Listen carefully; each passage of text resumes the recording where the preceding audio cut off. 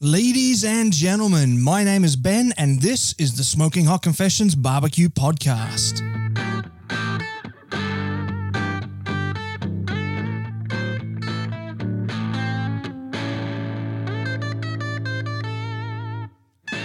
Hey family, I hope you're well wherever you are and you got that thin blue smoke rolling.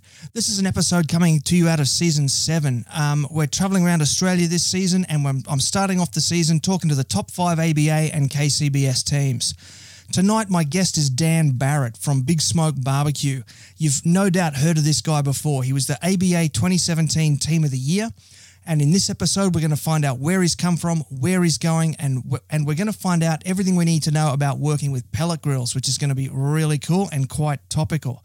Now, he's also had a big year this year. He's finished very, very high in the KCBS ladder, and we're going to find out what work went into getting there, and we're going to pick up a few of the different little tips and tricks that he does along the way. So without further ado, let's talk to Dan Barret. This is the internationally awarded Smoking Hot Confessions Barbecue Podcast with your host, Ben Arnott. How long's it been since your last confession? Hey, Dan, welcome to the confessional, mate. How you doing? I'm very well, thanks, mate. Yourself?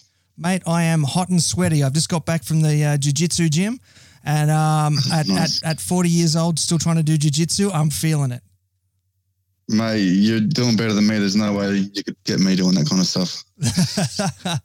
Well, obviously it was a lot easier when I was younger, but now that I'm 40 trying to fight guys that are 20, it's pretty rough. Well, I'll tell you what, mate, you're still looking pretty fit for 40. There's not many people in the barbecue scene the age of 40 is looking as good as you. So, Oh, stop it. Stop it. So, mate, congratulations on 2019. You really killed it in the KCBS ladder this year, didn't you? Thank you very much. Yeah, it was unexpected. I didn't really plan on doing much KCBS last year, but just happened to pick up a few towards the end of the year and picked up a couple of GCs and was lucky enough to creep up the ladder and finish in 4th place overall. So it was a good way to end the year. Absolutely, yeah. So how many competitions did you actually get to in 2019? KCBS, I think just the three in the KCBS, and so we did well. We got 2 out of the 3, and we got our first one for KCBS next weekend. So you just did 3, and you managed to finish 4th. Yes, correct. That's I think so. Awesome. Without opening up a calendar and looking back, I'm pretty sure off the top of my head it was 3. So what were those 3? There was Turf Wars, which was in Cranbourne. There was one over in Perth in Western Australia. And there was also one over in California. That was the Big Poppers Invitational comp thing they had over there in February. So I made the trek over there and did that one and had pretty good results over there too. So that's really cool. So the points that you got in California, did they count towards the Australian ladder? It does, yeah. I'm not sure exactly how the point system works, but yeah, the ones that we do over there for KCBS does go towards over here. That's really interesting. It is. It's really cool. So what was it like competing in California? It was amazing. It was really good. It was at the base of mountains, so it was really cold when we were over there, so there was a lot of snow on top of the mountaintop. So I remember coming out of the caravan in the morning to start my cooking for the comp and just looking up and just seeing this snow surrounding you and these mountaintops. You know, it was something special. But, you know, a lot of good teams over there as well. I think there was about 50 teams we went up against. So, you know, it was really cool. Met some really cool people, people that I still stay in touch with and talk to today. So, yeah, it was really good. That wasn't the brown bear competition by any chance, was it? No, it was the Guinea. It was done by Big Poppers down at his warehouse there in California. Oh, okay. All right, cool. Yeah. Cool. All right, so let's backtrack for a little bit. Fill me in on the Dan Barret barbecue story. The story where it all started. Well, where did it start? It started in 2015. I was sitting there bored one day watching American Pit Masters, and I thought, because I've always been a big meat eater. Anyone who knows me know that I don't eat vegetables or anything green. So, I saw it on TV and I thought, you know what, I'd love to give that a crack. So I went out that first weekend and brought my first smoker. It was a Pro Cube bullet smoker. Oh, me too. And well, was it really? Yeah. I was super excited. I got home and I chucked on a pork shoulder. Probably about 9 o'clock at night, and I sat up all night and just I just filled my whole backyard up with smoke. And I thought, how good is this? I'm doing it. And it was probably the worst thing I've eaten, to be honest with you. So it went from there. It just sort of, once I caught the bug, I couldn't stop. I was just, every opportunity I had, I was reading books or cookbooks. I was doing research on the internet. I was eager to try stuff. When I was at work on the tools, all I could think about was what I could get home and cook and how I could make it change. And then, so I've done some experimenting, just started doing my own rubs, constantly changing them, and just sort of escalated from there. And then once I found out you could actually do competitions over here, then I signed up and joined up with a couple of mates back then at the time, and we started a team called Notorious PIG, which was that was our first team we had. That's a great name. It was a cool name. It's kind of spewing. It's not, not around anymore. I quite like that one. That was back in 2015. Creekside was our first one, and just sort of escalated from there, really. And then from there started catering. So I was catering with a guy named Scott. We did that for a couple of years, but still being on the tools and then doing catering on the weekend, as well as competition barbecuing, and both of us having young families that kind of just become too much. So decided to pull the pin and just concentrate on doing the competition barbecuing. It was starting to kill it for me, if I'm being honest. It was becoming too much and I was starting to lose the passion. So I thought to get the passion back, it was time to give up the catering and just concentrate on cooking for friends and doing the competition stuff. So I stuck with that. And fast forward a few years and here I am, still chipping away at it and still got that flame. Still, I still get home and cook most nights during the week, whether it's practicing competition barbecuing or just cooking, just my daily meals on my barbecues or whatever. I still fire it up sort of 4 or 5 times a week. And here I am. Love it. That's fantastic. So I guess that then brings us up to 2019. And as you said, you've done your 3 KCBS comps there. You did really well. I saw you at a bunch of ABA comps as well. Townsville was one of them. You actually FIFO'd that comp, didn't you? Yeah, I did fly out for that one.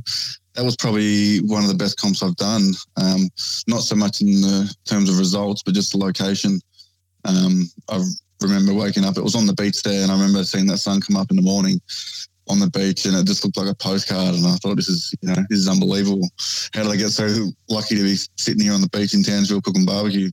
Yeah, it was a sensational spot. It's the only place that I've been to for a barbecue competition that sort of rivaled Burleigh. Yeah, Burleigh's just the same, It's a shame that one won't be going ahead this year. I've been up there for the last couple of years, and that's the same. It's just on the beach. And being from Melbourne, where it's always cold, it's nice to wake up at 3, 4, 5 in the morning to start cooking, and you can walk out in shorts and a t-shirt and still be warm. Yeah. Yeah, I talked to the folks from Sydney and Melbourne, and they're like, wait, there's people in there, like swimmers going to the beach in August, which is, of course, is winter. And I'm like, yeah. And yeah, it's crazy. It's crazy. You definitely don't see that down here. No, never. So how's all those successes set you up for 2020? I don't know. Confidence, I guess. Belief in yourself that you can actually do it. Because when you're first starting off and you're getting destroyed every competition, you sort of start to question what you're doing and am I ever going to be good enough to compete with the best in the country? And then you start to get the odd call up here and there, and you start to believe. And then once then if you're lucky enough to pick up an RGC or a GC, then then you believe you can do anything. And you start going into every competition with a bit of confidence, going, you know what, with a little bit of luck on my side, I can walk away with this. So, that's where I think it helps me most of the times now, going into competitions, having that belief that, anything can happen. So confidence begets confidence. That's exactly right, mate. That's exactly right. Mate, I love that. That's beautiful. And so you've got quite a few different irons in the fire right now, haven't you? Yeah, I've got my hands in a lot of pies. There's a lot going on. The off season couldn't have come at a better time, really, because obviously I've got the 4 Monkeys barbecue rubs out now, and I've just released the beef one. That's been a lot of time in the works, and Hark's picked up the distribution. Yeah, that was a hard one to get out for Australia. So, being busy getting that up and going, and then obviously I've done a bit of a collab with Bluebird up north. Done some beef jerky with me, and then I've also collabed with a local brewer and done a 4 Monkeys pale ale. So, wow, it's been pretty hectic the last couple of months. It was good to have some time off from cooking, but as I said, as of next weekend, it's going to be full on. Yeah. I can't wait to hit the ground. Yeah. So with that, first of all, congratulations on getting that national distributorship through Hark. Hark are big players here in Australia, so that's a hell of an achievement. So well done on that. Thank you very much. Can you give us a bit of a bit of a rundown on what went into birthing that beef rub? It was just, as I said, just constantly making rubs and then tweaking it and then changing it. And I found myself like I would make one that I thought, you know what, it's pretty good. I'm going to sit on this for a while. And then I'd slowly tweak it. And then I'd get to the day where I'm like, you know what, let's start again. And I started again so many times. I guess I'm my own worst critics. I just pick apart at everything I do, and I'm always trying to find a fault because it's just the way I am, I guess. But so it's been in the works for a while now, and I started to give away some samples to some friends and started getting some really good feedback. So I thought, finally I'm onto something here, and so I just sort of rolled that one out. And so far, it's been amazing. I've had some really good feedback, so I'm stoked with how it's come out. Yeah. Very cool. So do you go through a co-packer to Hark, or does Hark work as a co-packer themselves? No, I have a co-packer. I have someone that makes it all for me and then gets sent off to a co-packer, which packs it all up, puts the labels on it and puts them in the boxes, and then they send it out to Hark. So finally it's out of my hands. I don't have to bag it up anymore at home and sit on the couch putting labels on jars and all sorts of stuff. So, yeah. Your Netflix account's going to miss you, mate. Yeah, I know, right? So what are the other rubs that you got in that range? So I've got the 4 now. I've got the beef, chicken, lamb and pork. So the 4 main cuts. I've played around with a few other ones. I'm just going to put them on the back burner for now. I've also just going back to what we said before about the beer and the jerky. I've also just done a bit of collab with Josh from Cold Blooded Griller and just done a hot sauce as well. So I've done a limited edition hot sauce. So that's out in the market at the moment as well. So with all those other things happening, I thought, you know what, I'd just take it easy for a bit. Don't get too ahead of myself, and I'll put those other ones on the shelf and maybe revisit them during the year. Yeah, give yourself a bit of a rest so you can store up your energy again, and then have another run at it. And concentrate on competitions for a while. Yeah. Now, I think you've got some pretty big news about which competitions you're going to in 2020, haven't you? Yeah, well, I'm heading overseas 3 times this year. So I'm heading over to the first one's at the Houston Rodeo Livestock World Championships. That's in February. I'm heading over there, and I got Sterling Smith coming over from Arizona, from Luton Booty. He's going to meet up with me out in Phoenix, and we're going to hook up there and have a bit of a cook together. So that's always fun. We recently cooked together at Burley last year, as Team GMG Australia. So we had a bit of fun doing that. So once he found out I was heading over there by myself, he put his hand up and said, do you need a hand? I can come out and give you a bit of a chop out. So I jumped at the opportunity. So that'll be good. And then going back over to the American Royal World Championships in September for the third year in a row now. So that'll be a good one. And also with that comp in WA that I happened to get a GC at, part of the prize was invitation to the brother competition in Norco, California. So I'll be heading over that one in the end of May as well. Mate, congratulations. That is some big news. Thank you very much. What's that? That's 3 overseas trips, and you're hitting 3 of the biggest ones on the scene there. Yeah, I know. I got rocks in my head. I don't know. I'm a sucker for it. You've obviously been over there yourself, so you know what it's like. It can get pretty addictive, and it's just a totally different atmosphere over there, and you get to go over there and meet new people, and again, elevating your game. They're obviously so good at what they do over there. So meeting all these people, and they're so helpful with all the information.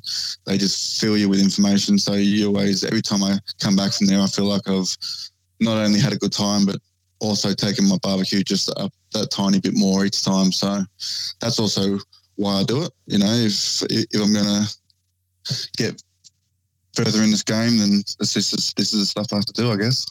Yeah, absolutely. And I can promise you're going to have an absolute ball over at Houston. I went there in 2018 over there to compete, and it was just insane. Like we can't even imagine the scale of the overall event here in crazy, Australia. Isn't it? Oh, it was madness. Insane. It was madness. Everyone's been messaging me from over there who I sort of stay in contact with. Obviously, as I said, I've done the American Royal a couple of times now, which to me is a huge event. But they're like, mate, you just wait till you go to Houston. It's just going to blow the American Royal out of the water. Yeah, the actual the actual competition side of things is bigger at the Royal, but I think that the overall event is larger at Houston because it's attached to a district-wide rodeo as well. So yeah. The Thursday night was the quiet night when I was there. There was only, I think it was 25,000 people on site or something like that. And then that only 25,000. Yeah, that was Thursday, and then Friday was up around 70,000, and then Saturday was 125,000. I was trying to. I'm actually scared. Well, mate, because I know what I'm like when the party rolls around. So I'm actually scared I might go there and actually miss the whole competition. Well, they do actually send you out this form, and you do have to pre-order all your alcohol, and they will come and deliver it to your site. And so we pre-ordered what we thought we were going to need to drink, and then we ordered, an extra 2 cartons because we knew we were going to party more over the 4 days. Yeah. And then just periodically throughout the weekend, someone would turn up with a 236 can boxes and just drop them in our site. And I'd say, they're not ours. We didn't order them. And they're like, it doesn't matter. Because it's all, mate, because it's a charity event. It's all corporate sponsorship. So we had all the beer sponsors get on board, and they just fill everybody up with beer. And someone fixed us up with a pair of Snake River Farm briskets, and someone else got us, I forget which brand it was, but we got like another 4 racks of pork ribs, and it was just insane. Amazing. Yeah, I'm really excited. I can't wait. I wish I could go there every year. Yeah, well, there's actually a competition to see which barbecue team can put on the best party. Sounds like Smokeface Grillers. Yeah. So you're going to see these huge marquees that are about 20 meters, probably about 15 meters wide and about 25, 35 meters long.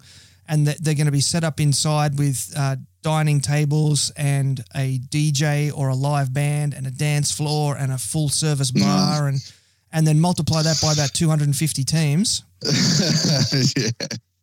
That's what you're looking at. Yeah. And because you're going to be an international competitor, you get the multi-pass, and so you pretty much get to go anywhere you want to. Mate, do you want to come over with me? I would love to. Are you kidding me? You can come over and join the team. I'd love to. I've already got my leave in for my trip in April though. Oh, what are you heading over there for? I'm heading over to the NBBQA conference. Oh, excellent. Yeah, that's exciting. It is. So I'm doing a week over there with that. They've actually invited me to be a presenter over there. So I'm prepared a presentation on building brands using social media. So it's going to be a strategic approach to brand building through concentrated digital media management. So wow. Yeah. Well, congratulations, mate. That's big news. Thank you. Yeah. So doing that and then spending another 3 weeks road tripping around with the family on a project that my wife's working on that she hasn't announced yet. So I can't tell anybody what that is. But can you tell me what parts you're going to hit?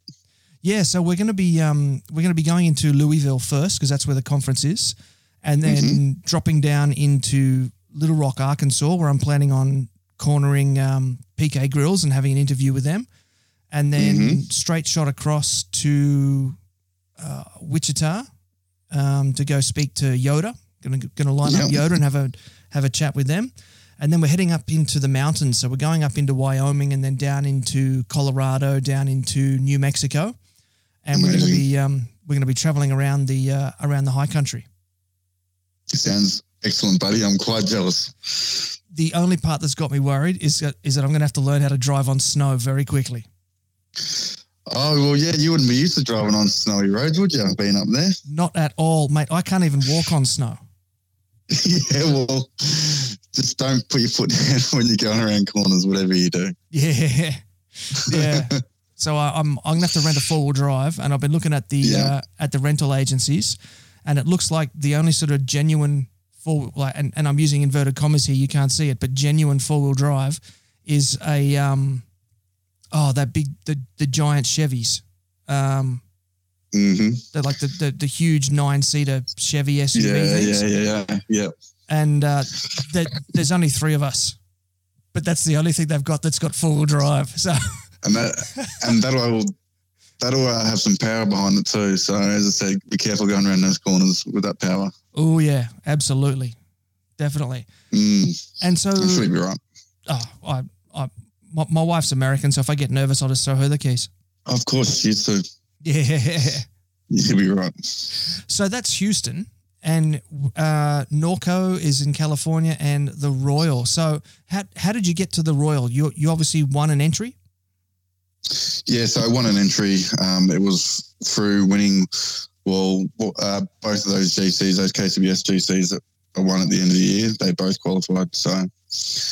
it's always good to get back over there. I'm trying to get consecutive years every year, so this will be the third. And my aim is to at least go 5 consecutive years.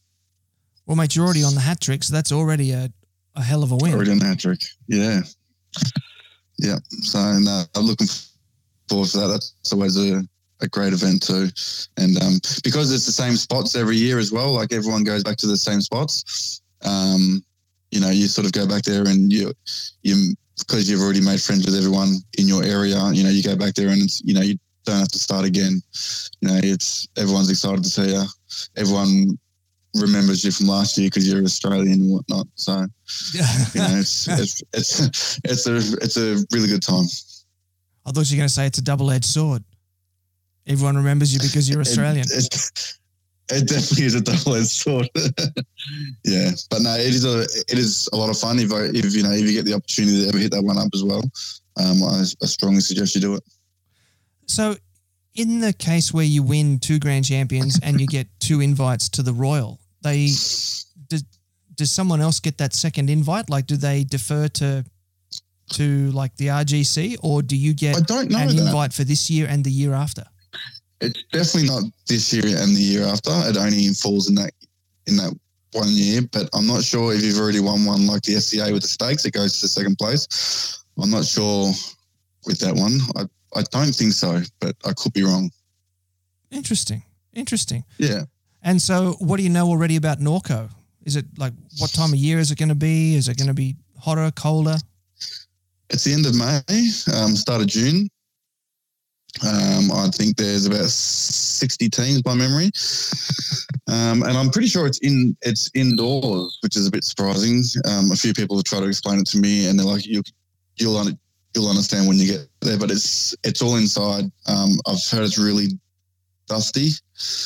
That's all I really know about it. They've reached out and had contact with me, and they've been really helpful with getting gear and meats and stuff. So they've just taken care of everything, really. All the flights were paid for, the entry fees. Everyone's been really good. I may have a special friend or a special guest coming from Australia with me over to give me a hand. Ooh, is it me? It could be you if you play your cards right. But yeah, no, I won't say who that is yet. I guess people will find out later on in the year. Oh, well, always leave the people wanting more. Always get the people wanting more, mate. That's right. You're listening to the internationally awarded Smoking Hot Confessions podcast with massive barbecue nerd Ben Arnott. So, Dan, all this traveling around the world, it's got to be kind of difficult to coordinate. But from what I understand, you've struck up a bit of a relationship with an international brand that's no doubt going to be certainly helping you along the way. Can you tell us a bit about what's happening there? With GMG? Yeah.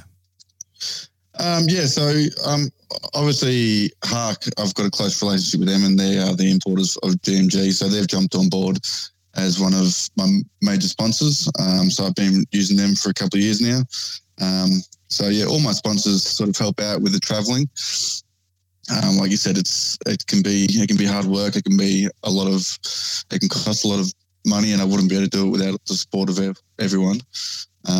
I've been using the GMGs for a couple of years now. Absolutely love them. I've had great success with them, and I can continue to use them. I've never had any problems with them, which is surprising for a pellet grill. Everyone's always sort of saying, you'll have problems with them. They'll break down. It'll end up happening at a comp one day. But as I said, 2.5 years I've been using them, and I've never had one problem with it. So it's been great. What were you on before you went to the GMG?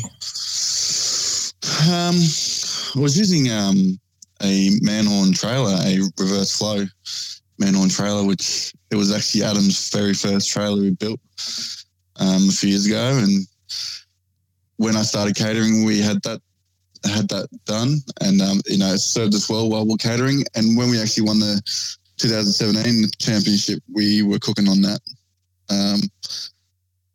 But yeah, not long after that, we decided to pack. It was just too big. It was too heavy to tow around the country. So we decided to downsize. That's when we started getting into the pellet grills and the drums and stuff like that. So now I'm cooking on the drum and the pellet grill as well. Yeah, I can certainly understand that. I've got a Radar Hill, and if I don't have two people helping me, I'll actually sprain my back trying to move it around the yard. So yeah, well, that can be one problem. I love it. Don't get me wrong. I love it to death, but she's a heavy girl. Yeah, it definitely is. And even now with the pellet grills being a one-man team, getting those stuff on the back of my car, because obviously now I'm towing a caravan around the sites. So all my barbecues go into the back of my ute, and I've got a Ford Ranger, so it's pretty high. And every time when it rolls around, trying to load up those barbecues in the back of my ute by myself on rams can be a bit tricky. And they're nowhere near as heavy as I said, the Radar Hills and the Manhorns. They're like 1/3 of the weight, so I can imagine what you're getting put through. Yeah. So how many GMGs do you put on the truck? I guess it comes down to which models you use, doesn't it? Yeah, I'm using two. So I'm using a JB and a DB. What's that? The Jim Bowie and a Daniel Boone. Daniel Boone. Okay. Yeah, so that's the medium and the large one. I tossed up, because they're all going into the back of my ute, tossed up to having the two Daniel Boones with the two medium-sized ones. But yeah, I just like to have the comfort knowing that I can cook as much as I want at comp without having been tight on space. So yeah, that's why I opted for the JB and the DB and the drum. Yeah, I certainly understand that. It's always better to have more than you need than to not have as much as you want. So exactly. Yeah. Now, you just said you've got a caravan. Did I hear that right? Yeah, so that's the new addition I picked up late last year. I've done the whole staying in swags. I'm 35 now. I say I'm starting to get on, but really I'm not that old. But I seem to have a bit of a crook hip and a crook back. So when I stay in the swag, I seem to wake up a bit sore, and especially with the long driving to and from comps, I'm usually pretty stiff for the whole week afterwards. So I thought something a bit more comfortable. Since I'm not towing the man horn anymore and all my barbecues can fit in the back of the ute, I thought, why not get a caravan? And, I can try and get some sleep at night and watch some TV, and I've got the fridge in there and the sink and the tables and whatnot. So I've only rolled it out for one comp so far, which was the Invitational at the end of last year. And, it's so much better. So I can't wait to start getting that around the comps. So what did you go for? Did you go for a nice shiny modern one, or did you go for the cooler retro style older ones? No, it's just something I got afford. So it's about 10 years old, and so it's not super new, but it's definitely not one of those ones from the 70s or 80s, the retro looking ones. So it's just your standard sort of 16 and a half, I think it is, 16 and a half foot, single axle, has a double bed TV, a couch, a table, and a sink and a fridge, and the awning that comes out of the side. So it's nothing flash, but it definitely does a job for me. Sounds bang on to me, mate. Sounds perfect. Yeah, and no doubt me carting it around to barbecue comps, I'll end up trashing it anyway. So I'd rather trash that one than going out and spend 30, 40 grand on something and then trashing that. Yeah, I can certainly understand that. Yeah. So how long do you think it's going to be then until you got a gooseneck on the back of the Ranger? It'll be a while, I think. It'll be a while. Need a few more GC wins. Yeah, I need a few more for sure. Yeah, it's not cheap when you start. I mean, you probably know yourself what they're pulling over there around the comps over in the States. I look at some of those vans over there and just think it's crazy. I haven't seen anything like it. You look at the best van you've ever seen over here, and then you go over there and see what they're turning up in, and it doesn't even come close. Oh yeah, it's I got to go behind the scenes of the Hammond Barbecue Challenge with the promoter over there. I got to spend half a day just sort of wandering around with him, and he took me around and he introduced me to everybody. And it just the size of the rigs that they have for their competitions just blew me away. Scary. And he was rattling off some of the stats, and he said, we want to make this competition bigger. We literally already take up the entire main street of town. I have no more space because I got to try and fit in these 50 teams, and they've all got 70 foot between the trailer and the truck. They've got 70 feet of site space that they need. And I'm sitting there towing a 16 and a half footer. Yeah. It's crazy. And you try to explain it to people, and you take a few photos and you get back to Australia and you try to explain it to people, and you show them these photos, but at the end of the day it just doesn't even do it justice. You're flicking through these photos and you're just thinking to yourself, it's just not the same as when you're seeing them in person. No, and they're so cheap compared to over here. I know, right? I was having a chat with a few people over there about it, and they couldn't believe the prices when I was telling them how much those kind of things cost over here, or something is, some top of the class over here, and the prices, and then showing them photos of it. They couldn't believe it. Oh, how yeah. expensive it was over here, or how cheap it was over there. Yeah. My dad's a grey nomad, and he bought about a 14 or 15 foot A-frame pop top camper. So it folds flat like a camper trailer, but instead of being a soft top, it's got two hard tops that fold up and lean in on each other to make an A-frame. And he paid about 40 grand for that. And I was driving through Texas, and we somehow managed to end up in like Caravan Alley or something. Just both sides of the highway were just caravan shops for about 3 miles. And they had 24, 25, 26 foot twin and triple axle giant caravans there for like 20 grand was what the price tag was on it. I know. And that was new. I was like, what? It almost makes you cry inside, doesn't it? I did shed a tear. And I've often thought about, about those regulations, if you can actually buy them and get them shipped over, because I'm sure even by the time you pay the cost for it to get sent over, it's still got to be a lot cheaper than what we pay over here for those top of the range ones.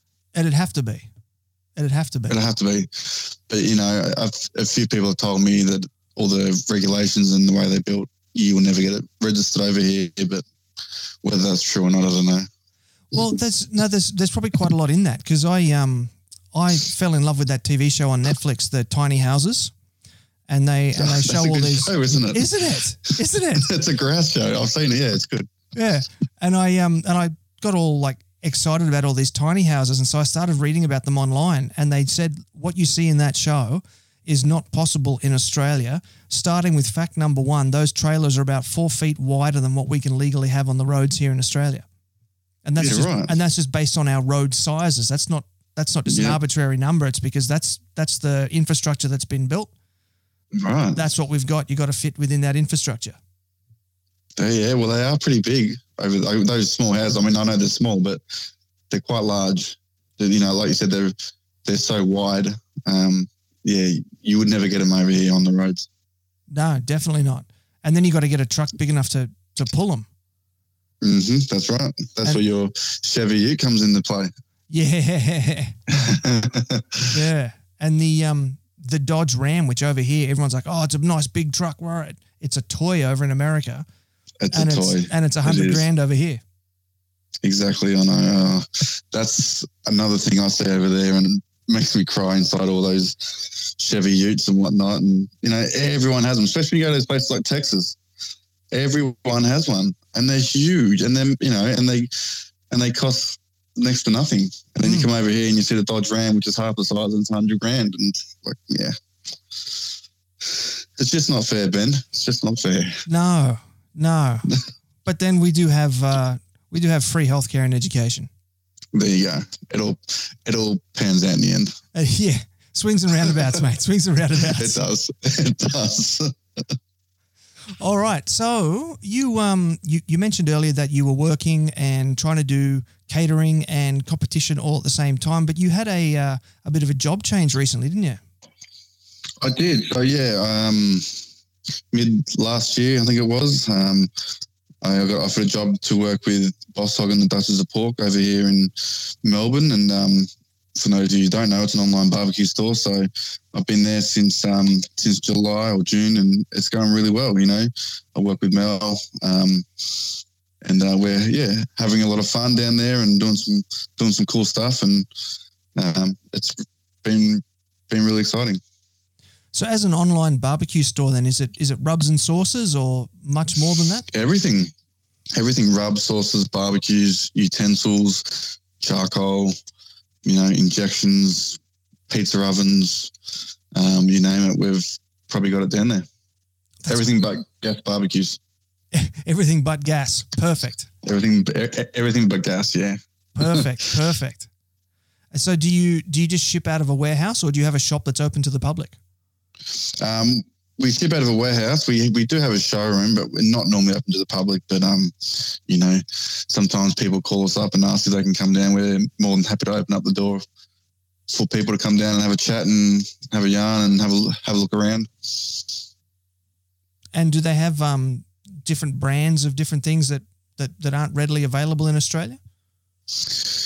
Yeah, so we you know, not only do we buy the stuff that other people are bringing into the country, we do also go out of our way to try and find the brands that aren't available in the country but are doing really well over in the States.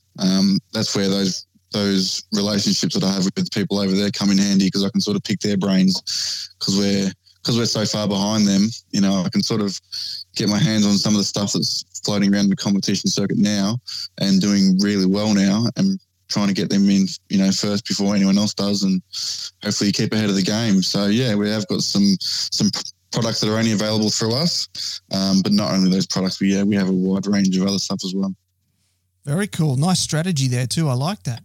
So what are some of the different rubs and sauces you've got that are sort of exclusive to Boss Hog and Duchess of Pork? Tell you what, you sprung me on that one. Let me have a think. So some of the ones we've been getting in: the Smoke This barbecue sauce, the Texas oil dust, the Smoking Triggers, the Trigger Happy, the Juniors Rub Grub, some of the Big Poppers injections, the La Barbecua beef rub that everyone's talking about at the moment. So we we got that in. Nice. Yeah, so they're the ones that I just think off the top of my head. I'm sure there's a few more. Hopefully they don't listen to this podcast and hate me for it. But there's and there's a whole heap of other stuff coming in too, which is on the down low at the moment. Oh, all right then. All right, yeah, I'll take a hint. Yeah. Watch this space. Now you mentioned Junior's Rub and Grub there before. Was that is that Junior from Midlands, Texas? Junior Urias? It is. It is Junior. Yes. He's a top guy. Yes. I met him at MBBQA in last year, 2019. Yeah, right. Yeah, me and Junior have been friends for a couple of years now, talking online a lot. We actually haven't met, though. We have spoken on the phone a few times. We've video chatted a few times. He's always invited me out there every time I've come out. I've gone over to the States, but Midland, I don't know if you've ever looked it up on the map. It's in the middle of nowhere. Yeah. In Texas, yeah. And Texas is a pretty big country, pretty big state. So unless you're driving past it, it's hard to go out of your way to go visit him. But it is on the cards, and I think I spoke to him a few weeks ago, and I think he might be even coming out to Norco. I think he said he had family out that way, and every year he tries to head over there. So hopefully, if we can get down there in May, we can sit down and have a beer. You're listening to the internationally awarded Smoking Hot Confessions podcast with massive barbecue nerd Ben Arnott. Alrighty, Dan, we were talking briefly before about GMG grills, about pellet grills, pellet smokers. They've been around for a while now in Australia, but there still seems to be this stigma about them. So I figure you're the guy that's going to be able to explain to us how they work, explain the strengths and the weaknesses, and basically give us a good lesson about how to best use them to your most advantage. Wow. Okay. Well, the pellet grill is obviously it's plugged in, and it's you get your heat source from pellets of compressed hardwood, and there's a hopper on the side which pretty much you fill it up and you set your temperature to what temperature you want of that, and it'll automatically feed through an auger into all your pellets into a fire pot where they'll light with an ignition rod, and then there'll be like a fan that blows the heat around. So it's fully automatic, and it's all just, as I said, run off compressed pellets. So as long as you've got pellets in that hopper, you can be cooking. A lot of people think it's cheating, but I just think it's smarter. I can set that thing and go to bed and know that it's going to be cooking overnight. I don't need to get up and throw logs on the fire every 45 minutes, every hour, which I've done for years. So that's one of the convenience with it. A lot of people think that you don't get the same tasting barbecue out of it. It's not the same flavors, but there's plenty of people winning trophies, not just in Australia, all around the world using pellet grills. You go to, as I said, some of those bigger competitions like the American Royal and walk around there, and 1/3 to half of them will have a pellet grill in their arsenal kit. So yeah, you can't tell me you can't get good flavour out of them. So there's I love them. So there's a at one end there's a pot in the bottom with a heating element in it, which is correct, obviously powered by electricity. There's so the auger feeds it in, and there's like a little thermostat inside the chamber, which sends the temperature back to the control unit. And if the temperature drops below your desired set temperature, the auger will automatically feed more pellets into the hopper, which will then ignite, which will then boost the temperature back up. So it'll just auto feed itself. So as soon as it drops, more feeds through, and once it hits your set temperature, the auger will stop. So the auger almost works a bit like a concrete mixer in that it it spins and screws and pushes it out that way. Exactly. Exactly. That's it. A lot of people think it's cheating, but what? I've gone around and seen plenty of people with gurus attached to their drums and their bullet smokers, which is essentially the same thing. It's just a fan that once the temperature drops below your set temperature, that fan will turn on, blow air onto the charcoal and ignite it again. Well, those people that want to sort of claim it's cheating, it's a bit of a slippery slope there, because as you said, you've got all these blower attachments for different bullets and drums and whatnot. And then where do you draw the line? Do you then look at traditional offsets that have got insulated fireboxes and go, oh, hang on, insulated's cheating? Exactly. If you really wanted to make it fair, we'd all just dig a hole and put some wood in there and cook over that. But, it's funny, back in 2015, as I said, going back to my very, very first competition, I actually had a pellet grill at that competition, and I was the only one that turned up with a pellet grill, and I got laughed at, and I got so much stick. I got so much stick, and I was that embarrassed. I actually went home that same weekend and sold it straight away. And I said to myself, I'm never using a pellet grill again. And, really? It's funny because I won't mention any names, but some of those people that were giving me stick back in 2015 now own pellet grills. I was about to say there's a lot of big teams now who are on pellet grills who even 12 months ago were cursing pellet grills every time they saw them. Yeah, and I guarantee that some of those people online who have been cursing them now, half of those will end up with a pellet grill at some stage. Oh, definitely. So do yours work on Wi-Fi? Yeah, so I've got the Prime models, so they're 240 and 12 volt and Wi-Fi. So I can connect it to my phone. I can turn it on. It has dual meat probes, which can be into the meat anytime. I can check my phone, check the temperature of the meat. I can check the temperature of the grill. I can change the temperature of the grill. As I said, it's 12 volt and 240, so I can plug it into AC. I can also plug it into my car if I wanted to. It's got alligator clips. I can plug it onto it. I can hook it up to just a little battery. I can pretty much use it anywhere. Oh, that's cool. It's very handy. Yeah, I can get on the beach and plug it into my car and cook on the beach if I wanted to. You know those little very handy. You know those little rechargeable emergency battery pack things? Could you run it off one of them? Yep. Yes, I have seen them run. I don't have that sort of rig set up, but I have seen another team which has one of those, and it seems to work pretty good. So something I'll have to look into. It'd be handy to have in the van in case I'm ever cooking at a comp, and touch wood, the power goes out and I need to find power quickly. I know I can just sort of pull it out and hook it up and off I go. Yeah, well, I will say that the only thing that that irks me about the pellet grills is that when I go to competitions, everybody's got one, and I don't care about that, but everyone's also got a noisy generator to run it. So that's why I'm asking about the battery packs, because if everyone can switch from generators to a rechargeable battery pack, it'll be a lot quieter at night time. Everyone will get a lot more sleep. Be lovely. Everyone, mate. Yeah, no, it can be definitely. Well, you know what? Everyone needs a GMG for starters because they can run them off batteries. I don't know whether the other ones can or not. That's interesting. That's good to know. Mm-hmm. Mm-hmm. So let's sort of get right into it. What are some tips and tricks that we need to know if we're going to be looking at using pellet grills? Share some of your wisdom with us. Oh, look, there's no real tips or tricks, really. As I said, as long as you're keeping pellets in that hopper, it'll just keep going all day and night. I don't think you need to change your cooking styles at all. You can adjust it pretty easily. I just treat it the same as what I would my offset, really. To be honest, I don't know.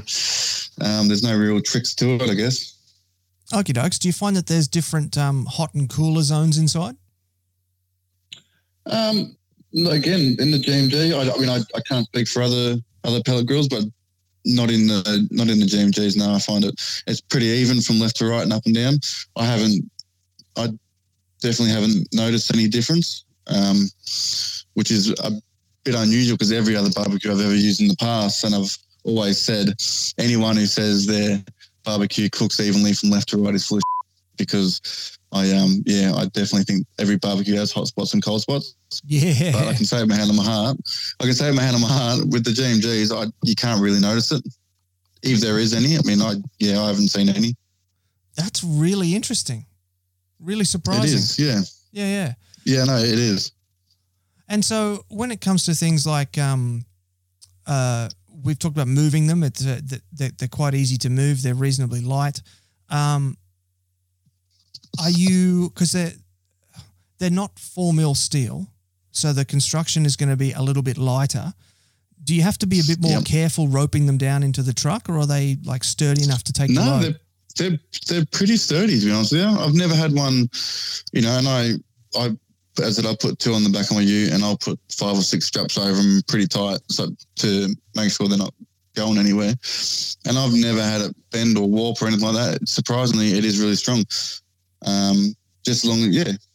And the especially with the new Prime models, they've got the thicker legs and the heavy duty wheels, and it has a shelf down at the base for extra support. They're pretty sturdy. Interesting. Very nice. And so when it comes to sort of maintenance and care, what do you need to do there? Again, just like any other barbecue, really, you try not to clean it too much. You try not to go too crazy, because all that flavour on the inside is obviously good stuff. But, the outside, I'll just give it a bit of a spray and wipe every now and then. I like to keep a cover on it when I'm at home, so I like to keep them pretty protected. But maybe, as I like to foil the drip tray in it. I'm a firm believer of any barbecue that has any sort of drip tray in it, put foil over it, because it makes cleaning up a lot easier. Because you will get all that crap that drips on it will end up burning, and you'll smell it. So when you got foil in there, it's just a matter of ripping the foil off and putting the new sheet down, rather than pulling the whole thing out and trying to scrub it and clean it inside. But if I change that foil every sort of 2 or 3 cooks, usually if I'm traveling to a comp and I'm putting it in the back of my car and I'm driving with it and then pulling it out of my car, I'll usually pull it all apart just to make sure nothing's moved inside, everything's where it needs to be, so I don't get any surprises during the cook. But apart from that, just the odd vacuum out if there's any dust in there or anything like that. A vacuum? Yeah. Well, obviously there's ash inside the fire pot, so when you shut it down, it turns into a fan mode and cleans it. It blows out that fire pot. So sometimes you get a little bit of ash underneath your drip tray, which is no harm. It doesn't affect the way it cooks at all. But every now and then, I like to just open it all up and pull it out and give it a bit of a vacuum out. My poor vacuum cops a bit of a hiding. I was going to say, my wife would murder me if I started vacuuming up ash out of my smoker without vacuum cleaner. That's probably one of the reasons why I don't have a wife. Too much ash. Too much ash. Yeah. All right. So my next question is a bit tricky for you. I want to ask a question about efficiency. So I was talking to a fella a little while ago who was saying that if you're looking at, say, an average brisket cook, that a pellet grill is going to end up costing more than a regular stick burner because pellets are more expensive. Have you done like a comparison breakdown like that? No, I haven't. But I guess it depends on how much you're paying for your wood. Well, that's true too. If you're buying a ton of wood, it's going to be a lot cheaper than buying a 20-kilo bag. So I guess it all comes down to that, really. But I think one full hopper, you would get you definitely get enough time to cook a brisket in. So, looking about 8 to 10 hours, somewhere around there. And that's probably about half a bag of pellets, maybe like a quarter to a half. So yeah, without sitting down and actually really thinking about it, I can't see how to be more expensive. And how much is a bag of pellets? That's a good question. I would have to look that up. Oh, all right. I think about, don't quote me on it, but I think about $30 to $40. Oh, okay. So we're looking at about $20 for fuel to cook a brisket. Yeah. And if you're thinking how much of wood you're putting in for 10 hours worth of cooking, and also I guess it depends on what barbecue you're cooking in. Are we talking like a 20-inch Barret Hill or Manhorn, which doesn't take much to run? Or are we talking something like Smoking Hot and Saucy or Black Bear that's throwing probably half a ton of the time, Well, yeah. That's a good point too. I guess we've got to sort of compare the sizes of the cooking chambers as well, because as you say, The size of the pit. smoking hot and saucy, you're going to have to run a big fire just to cook one brisket. Exactly. Yeah. Exactly. And also, as I said, also depends if you're buying half a ton of wood at a time or if you're buying in 20 kilo bags. Absolutely, yeah. So what would you want to say to people that are sitting on the fence about pellet grills right now? Give it a go. You will be surprised. You get some really good results out of it, really good results, and it's a hell of a lot easier. You don't have to deal with charcoal in your offset and don't have to deal with splitting logs, staying up all night every 45 minutes, setting your alarm. You can just sort of set it and forget it and walk away. And just give it a go. You'll be very surprised. Mate, I'm sold. Hook me up. Mate, we can talk after the show. All right. Sounds good to me. Sounds good. All right, mate. Well, that sort of brings us out to almost an hour now. So I'm going to turn the studio over to you. Feel free to give some shout outs to whoever you want to give shout outs to and tell everybody where they can track you down. Well, as I said, if you're looking to purchase any barbecues, rubs, sauces, anything like that, hit us up on Boss Hog and the Dusters of Pork. We'll have everything you need down there. 2020 is going to be a big one. If you're out and about on the comm scene, come and have a beer with me. I'd love to have a beer. But apart from that, just shout out to all my sponsors. So Boss Hog and Dusters of Pork obviously being my main one. Heat Beats, Barbecue Briquettes, Green Mountain Grills, Mayora Station, Sun Pork, the boys down at Keilor, KCB, and Sterling over in Arizona from Loot and Booty Barbecue. Thank you for all your support, and let's hope 2020 is a good one. Mate, I have no doubt it will be. Do Heat Beads make pellets? They currently don't, but I heard a whisper they might be releasing some very soon. I was going to say there's an opportunity there, mate. You've got your collaborative sauces, your collaborative beers. It's time for some collaborative pellets with Heat Beads. Everything's coming together, mate. Great stuff. Well, mate, once again, thanks for being on the show, and best of luck with 2020. Thanks for having me, mate, and we look forward to having a beer with you soon.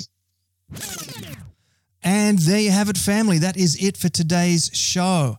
So massive shout outs to Dan from Big Smoke BBQ for coming on board and sharing all that knowledge with us. And I don't know about you, but I think I'm going to have to start working on the wife for a pellet grill, because that sounds pretty damn good. I do like my sleep and I do like my technology stuff. So combining those things with barbecue sounds like a win to me.